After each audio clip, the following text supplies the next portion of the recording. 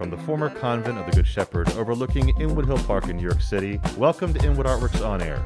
It's where you meet musicians, filmmakers, writers, theater makers, and artists of all stripes who make their home in what we affectionately call upstate Manhattan. I'm your host, Aaron Sims, and today we welcome filmmaker Karen Rose Bruning. Karen Rose is an award-winning writer, director, producer, and the July in Christmas in July 1982, a film and theater production company which she co-founded. She produced the hit docuseries P.O.P. or Pop, which would later be licensed by Mass Appeal, and the Smoke and Mirrors web series. She has worked as co-creator, co-writer for the web series Beyond Complicated with Andrew Lewis, written, directed the well-noted short films Perception, I Know the Sunset, Nevertheless, and executive produced The Colored Hospital by Terrence Day. Her films have been screened at various film festivals, including the Academy Award-eligible Real Sisters Film Festival. In January of 2020, Karen Rose founded Pronounced Bruning, a solo production company which debuted with Ship, a visual poem, written and directed by Day and produced by Bruning, which went on to win Sundance Grand Jury Award for U.S. Fiction Award in the same year, and later went on to be nominated for Vimeo Best of the Year, Webby Award, as well as win the Rap Shortlist Industry Award. In November 2021, Karen Rose became the Senior Vice President of Cookout Entertainment, founded by Jordan E. Cooper, which co-created The Ms. Pat Show. We're going to talk about her work, film, behind the scenes, and what she's written, and what she's doing now, and so much more. But first, let me welcome you, Karen Rose, to Inwood Artworks On Air. It's so great to see you. You too. Thanks for having me. You betcha. It's been a long time, huh? It really has. It really has. But you get that a lot these days. It's been 2 years or so, right? This is my first in-person interview since 2019. Wonderful. Thank you for taking the chance on us. Of course.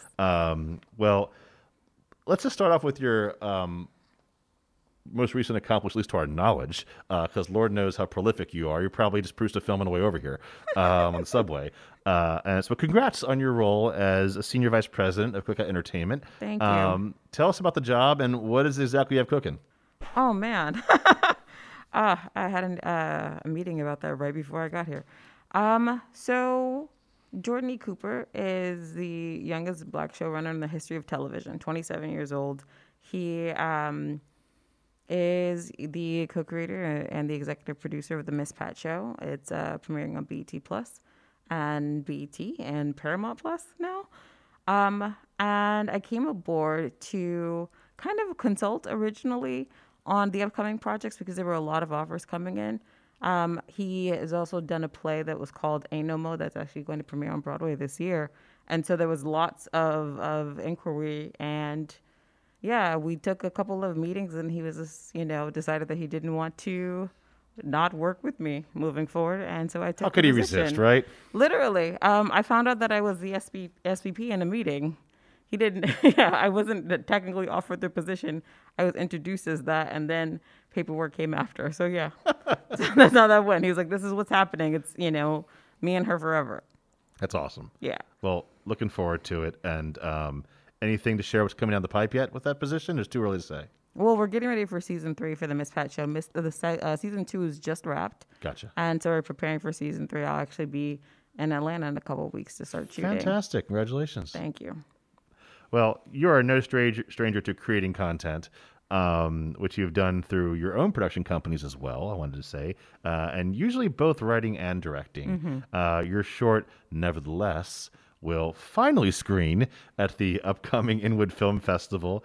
I'm just saying for a second, I'm just very proud to say we're excising that postponed from it, and we're making good on the promise and getting to the films. And what probably would have been like the early premiere of the film is probably now the last part of the festival run for it.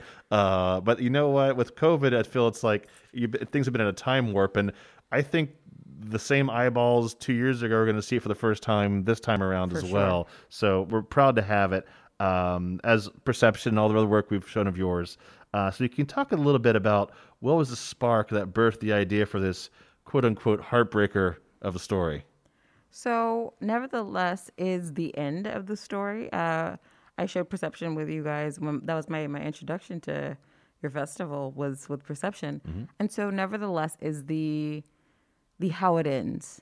I left lots of things, to be determined, lots of things to be questioned. And at every single talkback that I did showing that film, it was like, well, what happened to them? And I didn't know. I had no idea what happened to them. Or I did a second film for it. And my uncle called and he said, so this is a trilogy, right? And I said, okay, sure. I like how all the feedback is pushing you to do more things, right? Totally. And then one day I had the story for it. And so that is, and it wasn't going to end, well, I was going to say it wasn't going to end well, but that's, based on your perception, if you will. It is how it's supposed to end. Everybody makes amends, and then it's what you do with it after. Yeah, I love that. Yeah, and what happens after, right? Mm-hmm. Yeah. Well, I'm not going to spoil it for the people who are. You're going to have to come out, check it out, folks. For sure. It'll be in June this year, between the 2nd and the 5th of June. So get your tickets. Tickets go on sale May 2nd, I believe. I'm looking forward to it. Oh, it's going to be awesome, and so we're thrilled to have you there. So as a filmmaker, you're constantly learning new tricks and being forced into making new films by family members and friends. Have there been particular? Curious, because I always feel like this podcast in a way has some teaching moments to it and educational aspects to it. So do you have any particular teaching moments that stay with you that have informed your work on other projects that you could share that might be helpful to other people as you've kind of progressed through making films, like in this trilogy? Like anything you did on perception that you learned from that you incorporated into Nevertheless and your other shows? I think if I could give a tip to first-time filmmakers, you can shoot it on your phone, but you can't skimp on the sound ever. You can never get away with having bad sound. Bad sound will make a great movie horrible. And so what really happened at the beginning of my career is we all kind of worked the boom, so everybody could hear it. Everybody could know what it was, where if you clink anything, so this is an actual fun fact. This is true. This will get me in tons of trouble. So I never take off my bangles. My family's from the Caribbean. It's like a West Indian tradition to keep your bangles, and you have them when you're a kid, and you keep them forever. But when we're shooting, I don't wear them. So that's a very secret fun fact. Wow. It's the only time I take them off because of what the sound does. Yeah, the clinking, yeah. And so it's definitely a situation where I think people spend a lot of money on cameras and lights and lenses, but the sound is something in indie, as an independent filmmaker, that I learned very quickly and that I learned to respect very much. And that is a thing that we kind of carried with us every single place all the time. That's a great tip and a not so fun fact when you're sitting in the editing bay and you literally can't hear the story. Mm-hmm. And I just gave this note the other day to a filmmaker because I get a lot of, hey Aaron, would you mind spending hours to listening to my shows or whatever? And if I'm asked, I give you honest feedback. And I say, it's to your point, people do spend a lot of money. I'll call them on bells and whistles, mm-hmm. Which has to be a red cam or it has to be whatever. And it's like, well, just so you guys know, this podcast is being shot on an iPhone / just regular good cameras. They're not expensive at all, and it's about telling the story. And I can't tell you a scene being too dark when you get a story point. It always comes down to me, and sound is the biggest culprit. Like, if it's a story point the audience is not going to understand, you've self-sabotaged your film. Mm-hmm. And lighting sometimes comes into it, and I can't help people with screenplays. That's on them. But yeah, sound is just the basic things. In a play too, for theater plays, the same way as well. If you can't hear the actors or the song or the lyrics, what's the point, right? If you don't reach your audience, what's the point? Totally, especially because I make what has been called now abstract experimental film. So 50% sure that you're not going to catch everything in my movies anyway. Right. But did you hear it? Yeah. So the thing that I want you to know for sure is the thing that's being said or the sound of it. And if you don't know why the light flickered or what was being written in the background or what the symbolism of whatever nonsense thing I've thought of at the time is, that's fine. But did you hear what they said? Did you, my songs, my projects are very song-based, like tons of instrumentation. And so did you hear it? Because if you didn't, then what difference does it make? Then we've completely lost you. Yeah, I love the soundscapes in your shows. Thank you. They're almost like long form music videos, but the story is the artist, not the artist, obviously, who's singing it. You always have a really great, I'll just call it just composition behind For sure. big in your storytelling, right? The guys who do the score are kind of amazing, for sure. How did you meet them? Okay. So one of them's name is Skylar James Bailey. He's actually was in Perception. He's an actor as well. He sent me music that I put in one of my web series, and that's how I first met him. And then we kept working together because he was also in Beyond Complicated as an actor. And then I kind of talked to him, and then he brought aboard, his partner, Dominique Luis. And they've been doing the scores for my projects ever since. I've never done anything without them since Perception.